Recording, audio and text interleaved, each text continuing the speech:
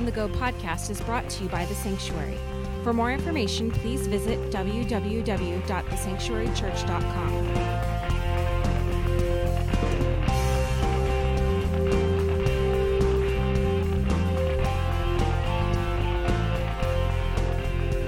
We're in the middle of a series, this series on unlocking the Bible, and there's just a lot going on. Open up your Bibles to the book of Exodus, please. You got your Bibles? I hope you brought them. I got a reader coming out. The reader is called Tree Bible or E-Bible. I'm doing a lot of studying right now about the pros and cons of having the Bible in our hand versus the Bible in our hand. It's amazing the studies that are going on right now. So you got your Bibles, open them up. I don't care how you got it, but open up to the book of Exodus. If you have the app, open that up. If you don't have the app, go get it. It's at the Sanctuary SCV on the App Store or wherever you got that right. There are a lot of motivations that I have for doing this series. And there's just a lot of motivations. If you grew up in the church, you probably know a lot of Bible stories. And if you didn't grow up in the church, you probably know just enough Bible stories to know you don't believe a lot of Bible stories. Possibly, maybe. Or maybe you grew up in the church with Bible stories, and now as an adult, you're wondering, how do all those stories fit together? What is all this stuff going on over here? What does it have to do with all that, right? The problem with each of these scenarios is that we know a lot of stories in the Bible. We just don't know the story of the Bible. There is a meta-narrative. We'll get into it this morning, but there's a greater story that's happening here that's our story. So if you're taking notes this morning, here's the first one for you. If it wasn't for Jesus, there wouldn't be a Bible. Period. Let me just stop right there and tell you, Jesus didn't write the Bible, okay? Some people are like, well, Jesus wrote it. No, he didn't write that, okay? If it wasn't for him, though, there wouldn't be a Bible. And the reason I say that is because the Bible doesn't actually begin, the story of the Bible doesn't begin with Genesis. The story of this book actually begins with the story of Jesus. That's how this book comes together. And we've been looking at the story of the Bible over the last month or so. If you have missed any of that, go to our website, sanctuarychurch.com. Go to YouTube, get it podcasted, just catch up on where is all this going from. Some people are like, did he just say that the beginning starts with Jesus? Yeah, go listen to it. There's a whole bunch of context there that you might be missing. But I'm going to pick it up today. Story of the Bible. We're starting now. We're in the New Testament, right? Because it's like, okay, all this is going on. We got the followers of the way. I'm going to get into that this morning. But the Gentiles, and Gentiles is anybody and everybody who ain't Jewish. So it's like this exclusive club called Jewish, and everybody's an outsider. You're all known as Gentiles, right? And they get enamored with the sacred text of the Jews. The sacred writings of the Jews, starting with what's called the Law of Moses. Now, here's where it's going to get hard, and you just got to stay with me, okay? So the Law of Moses, also known in Hebrew as the Torah, and then also known in Greek as the Pentateuch. So what is it? Yes. It is the Law of Moses, it is the Torah, it is the Pentateuch. It just depends on where you're talking about it, you know? So this Law of Moses was put together, and this Torah, right? And then some prophecy was added to it, and some history and writings were added to it, and it's what is known today as the Jewish Bible or the Hebrew Bible, or what's called the Tanakh. The Tanakh is, just like we have our Bible, the Jews have something called the Tanakh. And early on, these Gentile Christians picked up the Tanakh, and they're going, oh man, did you read this? Look at this. This is, because watch this, because these believers in Jesus, believers in the way, they believe in Jesus, and Jesus believed in the Tanakh. Jesus read from the Tanakh. Jesus was teaching from the Tanakh. And so they're like, okay, if that was important to him, and I believe in him, I should probably get to know the Tanakh. And so they're captivated by what they're reading and these sacred texts. They're reading this stuff. Now, the Tanakh is actually an acronym. Here, this is a good one for you. It's the name of 3 divisions in the Tanakh. That's how they got the name. The T is from the Torah, the N is from the Nevi'im, and the K is from the Ketuvim.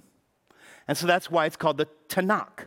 And so that's all the writings. So a lot of it looks like our Old Testament, but there's even some more. But this is what this looks like, right? And so Gentiles are embracing, not just embracing the Tanakh as Jewish scripture, they're embracing the Tanakh as, watch this, as Christian scripture. So like, this is about Jesus. Now, I don't know the last time you read your Old Testament and said, oh, this is about Jesus. But you have to keep in mind, that's what the answer is coming back. Is that everywhere they're looking in the Tanakh, they're reading about Jesus. They aren't interested in the Jewish religion because during this time, there's a whole bunch of stuff going on. First, the Jewish temple in Jerusalem has been destroyed.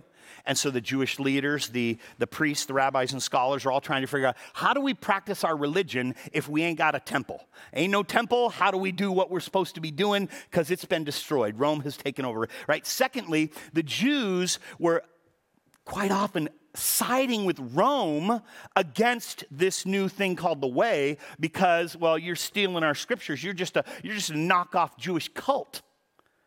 Remember I talked about it early on where the priest said, hey, man, if this ain't from God, it'll all die out. But if it's from God, you don't want to find yourself fighting against God. This is important stuff. So they're saying, hey, there's been these risings up in the past, and they just come to nothing. But here's what's happening. Sometimes the Jews are like, yeah, arrest these Christian people. And we got into that a little bit. I'll be getting in next week, too, with this guy named Saul, who decides he's going to start arresting these Christians, right? But then third, these Gentiles, the followers of the Way, they're not interested in being Jewish because from their perspective, the Jews are kind of odd, right? They are these Sabbath-keeping, kosher-eating separatists, right? They refuse to work one day a week. How weird is that? And they only eat certain foods all the time. And then we can't intermarry and they can't intermarry. They're like completely over here. They're not allowed to talk to us. So the followers of the Way, they take the Tanakh from the Jews, but they don't take the religion or the culture from the Jews. They just go, we're interested in these writings. And their interest in the Tanakh was about something called Christology. Christology. So Christology is this theology that's digging into the nature, the person of Jesus. Christology. So there's this Christology that happened. That's probably a new word for some of you. That's why I put it up here. But they're studying the Tanakh, and they're looking for Jesus. And you know what happens? They find him. Here's another one. I apologize. I'm just trying to get you up to speed here. But as they're looking in the Tanakh, in Hebrew, they find the Messiah. But in Greek, they find the Christ. And in English, we call him the Savior. Same word, 3 different ways. And so as these followers of the Way are looking into the Tanakh, they're going, oh, these Gentiles, the Greeks are going, there's the Christ. And the Jews who are hearing about the Messiah are going, that's the Messiah. Why do they give him 2 names? 2 different languages, okay? So as they're looking for him, they're finding him everywhere. And so then these priests, these rabbis, these scholars are all freaking out. Here's why. Because the non-Jews are interpreting their scriptures. That ain't for you to interpret. This is ours. You can't interpret our stuff. And so they add insult to injury. Here's why. Because they reject the Jewish interpretation of the Jewish scriptures. And the Jews are like, who are you to tell me what my scriptures mean? Christian scholars are just backing up. They're like, you guys kind of missed the whole point. You missed your own Messiah. You don't even understand your own scriptures. So here's what we're going to do. We're going to keep your scriptures and you can keep your interpretation. Jews are insulted. Jews are freaking out, right? So, and you can fill this one in, the early church takes the Hebrew text, and this is just my own word, they baptized it. They Christianized it. They go, this is about Jesus. So this is going to be a part of our teachings. This whole Tanakh, what do we call it? We'll get to it in a couple weeks, the Old Testament, the Old Covenant, right? So they say, this is going to be part of the Jewish, what was Jewish is now going to be Christian. So they baptized it. They basically redeemed it for themselves. And honestly, I wish you and I would use it for more than Christology. Because our story is within the story. Our story starts here. God's pursuit of all humanity started right here. His pursuit of me, his pursuit of you, her, him, them. He pursued us right here. Because the Tanakh archives this redemptive and sequential history of the world, God's constant pursuit. And we've seen in the last couple of weeks how God shows up at the very beginning, right? He shows up in Genesis, right? And he shows up and he quickly takes off his creator hat and he puts on his founder hat and he says, you know what? I got to bring redemption to the world. And so he starts with a guy named Abraham, a guy who has no family, a guy who has no kids, and he births a nation with an international, multi-generational, and cross-cultural purpose. He goes, I got good things in store for you. You're going to be a blessing to the whole world. He's like, how's that going to happen? I got nothing here. And he's pushing 90 at the time. I got no kids. You're going to have so many kids. I won't get into it this morning. Okay. But this nation that eventually actually gets enslaved by a superpower. We talked about that a couple weeks ago with this guy named Pharaoh, right? Who considers himself to be related to the pantheon of gods that I talked about last week. This Pharaoh, he says, oh yeah. And so at the right time, Moses shows up into this story, right? And he goes into this environment and Yahweh starts having a conversation with Pharaoh in terms only a Pharaoh can understand. Violence and power. Okay, you want to see what power is about? You want to see the power of the gods, right? And so God frees his people. And the Egyptians essentially pay them. Please go away. Please go away, right? Here, please take anything you want. Just please leave. We don't want you around anymore, right? Moses then takes them to Sinai, and that's where God establishes a covenant agreement. This covenant is, again, it's an Old Testament word, is this covenant, this agreement with his people. And he says, listen, I'm going to be your God. You're going to be my people. I want you to be separate from the nations. I want you to look different. And here's why. Because I'm going to bless the nations through you. My people, we, you, us, we're going to bless the nations, the entire world. And then God outlines the stipulations, the rules and the laws of this covenant, right? And we get into Leviticus, right? And he says, I'm going to give you some land. And if you obey, you're going to prosper. But if you disobey, the whole world is going to watch how I punish you. I'm just breaking it down real quick, right? By the way, when I say disobey, what I mean is if you take on the customs, the religious traditions, the morality, the polytheism of all the other nations. And by the way, when I say punish, what I mean by that is I'm going to take off my hand of protection. And I've said this many times. As humans, we put on the hand for discipline. God takes off the hand for discipline. Beautiful, right? And so the Old Testament, the Old Covenant, and the Old Agreement, right? The Old Contract, you can get this down. It's conditional. Watch this. In that, God's going to bless them if they obeyed. But it was also unconditional in that God says, you are going to always be my people. But here's the way this works. I'm going to set you apart for a purpose. Now, quick detour here. Some of the Old Testament, some of this covenant that's found in Exodus and Leviticus and Deuteronomy, right? It might strike us, we could look at some of it and you go, whoa, that's kind of brutal. It's unsophisticated, right? But I want you to hear, it was in fact superior in every way to the civil, the religious, and the moral codes of the surrounding nations. For an example, this covenant that we're looking at very quickly here, there are 19, plus or minus, depending on how you count them, rules and laws just dealing with sexuality alone, right? And all 19 of these sexual perversions that were practiced in Egypt and in Canaan, God is saying, hey, listen, I want you to be different. I want you to look different. I want you to act different. I want you to live different. I want you to be different. I'm setting you apart. Here's why. Because you are my people. And I need to know the difference. The world needs to know the difference between people who follow the living God and people who follow their own gods, their family gods, their national gods, their whatever. And this is super fascinating. In every developed nation of the world today, and most undeveloped, and developing nations, listen to this, 17 of these 19 laws, these behaviors that are prohibited right here in this covenant are illegal or still frowned upon today. The things that are outlined right here, culture still says that ain't right. Brothers and sisters shouldn't be doing that. Sons and mothers shouldn't be doing that. There's all kinds of rules that are laid out here. And 17 of the 19 rules that were laid out thousands of years ago right here are still adhered to today, saying that there's something not healthy about that.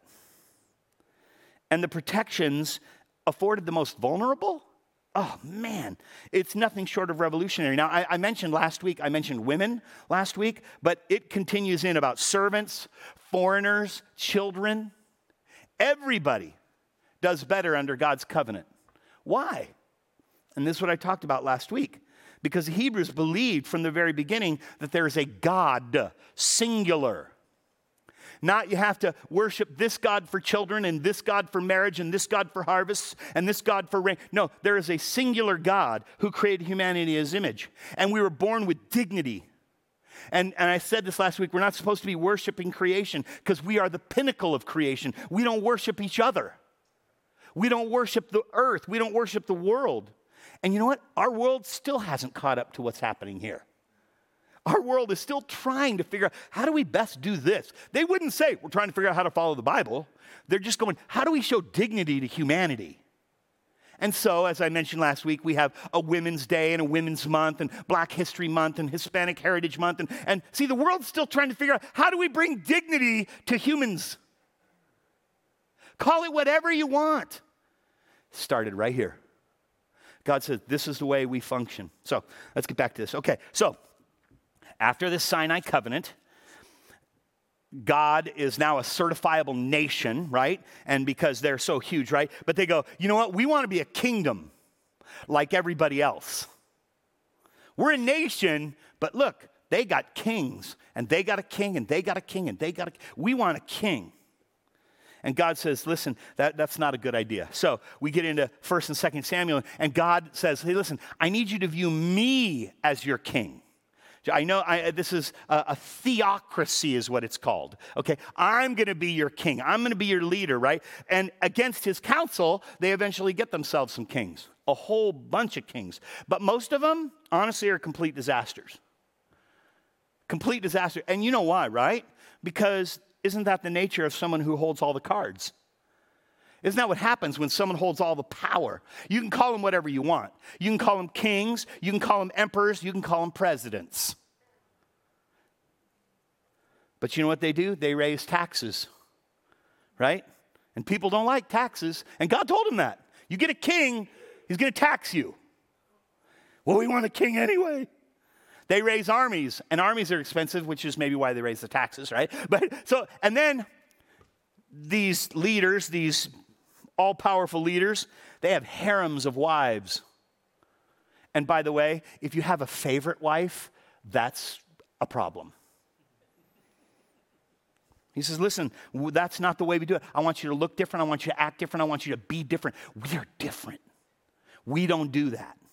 I'm your God. Don't you wish, right? God says, here's God's rules. Here's what I want you to do. I want you to give me 10%. And that's it. I want you to put 10% of your income into the kingdom. But we chose presidents who give us payroll taxes and income taxes and shopping taxes and household taxes and property taxes and we're in some of the lowest brackets in the world. This is what happens. And he says, you don't want this. But here's, and I'm gonna put it this way, and I think this is where we struggle too. Over and over and over and over and over again, here's what the people of Israel are doing. They're looking around instead of looking up. I encourage you to write that one down because that's my problem. Ooh, look what they have. I want that. How come they get that? Look how easy they have. I need that. We're busy looking around instead of looking up. And again, because they're saying, we want to be like everybody else.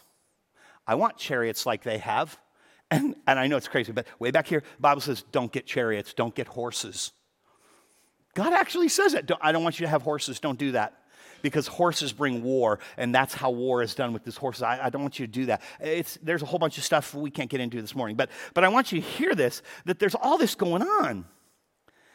And so they're looking around instead of looking up. And with their third king, right, they have a first king, a guy named Saul, and then another king named David. Their third king, a guy named Solomon, they actually got what every other nation got. They got themselves a temple for their God. But this temple, their temple, wasn't like the other nations' temples. It looked the same. It was kind of built the same. It was organized the same. But the Jewish temple had one thing. The Jewish temple didn't have one thing that all the other temples had. There was no image of the Jewish God for who the temple was built.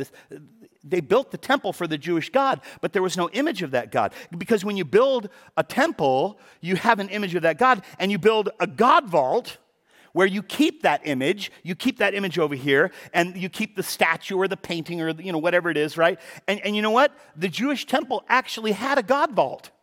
There was a God vault in the Jewish temple, and it was called the Holy of Holies. Here's the temple, and then you have this curtain, and beyond the curtain is the God vault. This is the place where God dwells, right? And in that Holy of Holies, there's no image. And that's because part of this covenant. I'm here in the book of Exodus, chapter 20. You're thinking, when's he going to get there? I've had it open in my lap this whole time. Exodus chapter 20, verses 3 and 4. You must not have any other God but me. You must not make for yourself an idol or any kind of an image of anything in the heavens or on the earth or in the sea. That ain't for you. You're different. We don't have idols. That's what he's saying to us. Hey, this is us. Oh, listen, I cannot be contained in. I cannot be described by. I cannot be narrowed down to. I cannot be painted as an image. I am God. In fact, he calls himself, I am. You am what? Am. Whatever you could fill in there, that's me. Whew. Quick piece of history. In 63 BC, a Roman emperor named Pompey, you guys recognize that guy's name? He comes in, he brings what's called the Siege of Jerusalem, right? This is during this silent time, right? Jesus is already gone. He's now left. He's been gone for about 30 years, but there's this moment where everything's kind of like, what now? What are we doing, right? In 63 BC, this Emperor Pompey, he brings what's called the Siege of Jerusalem. And he gets to Jerusalem, he conquers the city, and he goes, I want to see the temple. It was one of his agenda items. When we get into Jerusalem, I want to see the temple. Because I want to know, who is this God who refuses to be a part of the pantheon of gods? I want to know, who is this God that says, I am the only God and there are no other gods? I want to know, who is this God who basically despises and looks down on even the Roman gods? Who is this God? And so he pulls into Jerusalem. He conquers the city, the siege of Jerusalem, right? He makes his way into the temple. He brushes aside the priests. There's a huge history on this one. I can't get into it this morning. He pushes past this curtain called the Holy of Holies, right? And he goes directly into the Holy of Holies, and he's looking for this Jewish God. And what does this God look like? He's in the Holy of Holies. An empty room. There's a table over there. Has your God a table? There's nothing in the room. Where's the image? Where's the statue? There's got to be something that describes this God who thinks he's all that. Who is this? No room, there's just an empty room. Pompey leaves disgusted, and this is historically written out. He says, I've never heard of a God who has no image. He walks out of the Holy, that was it. He leaves the temple standing. It was called the Temple of Herod. He leaves the temple standing. He goes, you guys are out of your minds. Who are these people that worship a nothing? By the way, just as a quick reminder, because watch this, I kind of geek out on this stuff. I'm like, how did that all happen? What's happening here? There's a guy named Flavius Josephus. This guy was a historian, not a Christian historian, but a historian at the time.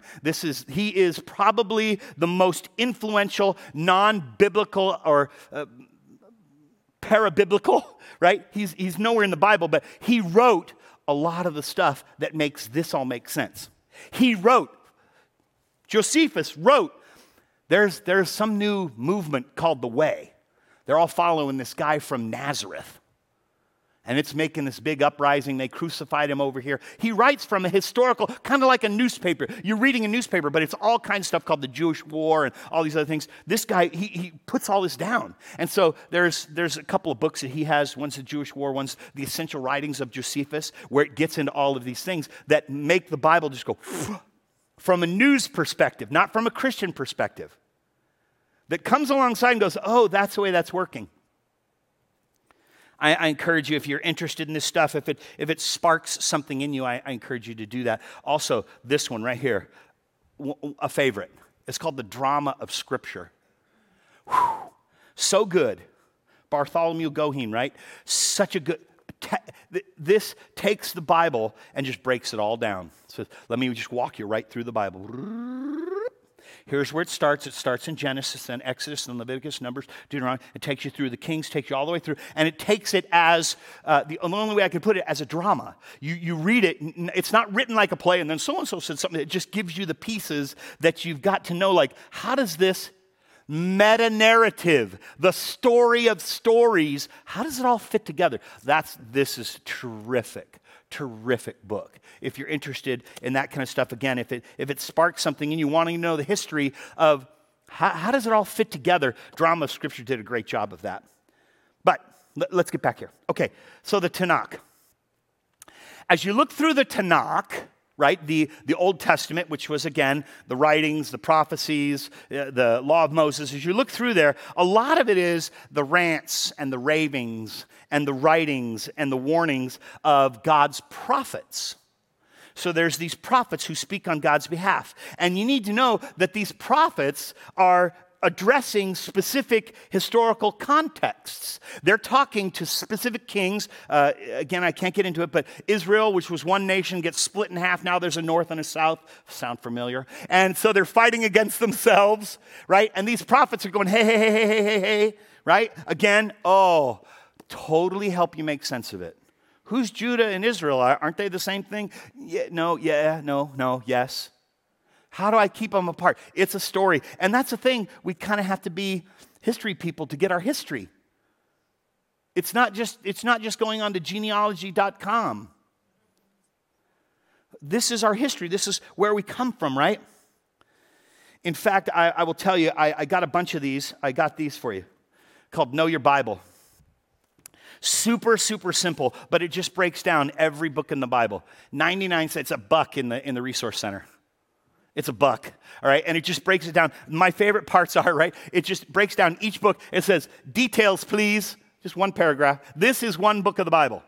This is another book of the Bible, right? Details, please. And then I love this phrase. In 10 words or less, what is this book about? I love that one. Because there are times when I'm teaching you, I go, I got to give them a background to it. I grab this book, this is on my desk, I go, okay, Romans, okay. In 10 words or less, sinners are saved only by faith in Jesus Christ. That, in 10 words or less, you want to know what Romans is about? Sinners are saved only by faith in Jesus Christ.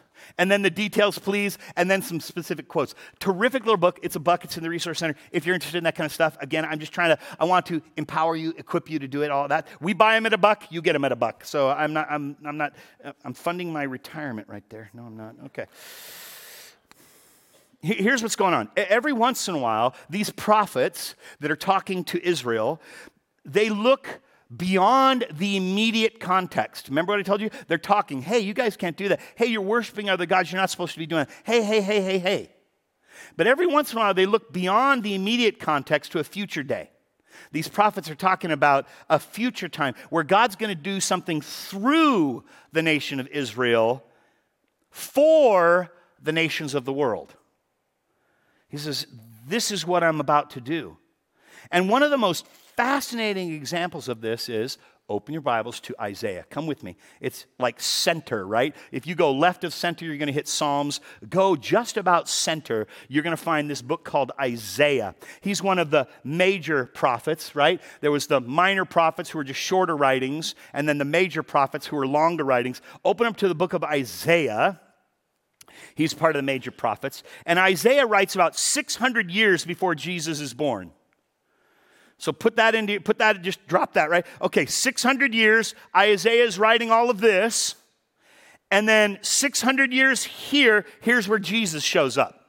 Jesus is born in Bethlehem. We celebrated it at Christmas, right? That's 600 years before that is this book. And a lot of his prophecy, Isaiah, it's broken down in several pieces, you can get into it, but a lot of it makes sense within its original context.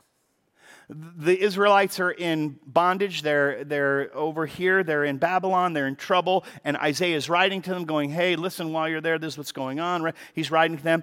But then he's addressing specific issues of the day. But then there's this one portion, just a little tiny piece that's kind of mysterious to the original audience. And it is in Isaiah 53. So come with me to Isaiah 53. Isaiah 53, and if you got your Bibles, just take one of these little bad boys right here. Whoop, that's what these are for, right? And just drop it right in there. Isaiah 53. Because we're going to go through this chapter next week. And I encourage you to read it this week. I left you right there. Okay, let me pray. Father, you have done great things. We've watched it happen. And I want to thank you for this story that is my story. I thank you, Father, for how this book, this Bible was put together for us, this library that I need to know better. I need to know more. I want to thank you for that. And Father, I ask that as we dig in, as we discover not just the stories of the Bible, but the story of the Bible, I pray that we would come to connect with, that's my story. That story looks like my life. Oh, things repeat themselves. And so I ask in Jesus' name that as we leave here today, it would be with an understanding that you have a plan. All along, there's this continuous, what scholars and theologians, they call it this, the scarlet thread of redemption that starts in Genesis all the way through the Bible leading up to Jesus. You can piece it together. And so I thank you, Father, for the piecing together. That when we got the Tanakh, it helped us to make sense and to see who Jesus was and what he was doing. And this is what God was talking about. I ask, Father, that as we leave this place, it would be with an excitement, a focus that says, okay, if that's where Jesus, I need to know more about that. And I pray that we would find the time to read these verses. Oh, these, how many verses, Walker? 53, right? These 12 verses. That we would find the time to read 12 verses this week, maybe a couple of times. In Jesus' name, let it be so, let it be done.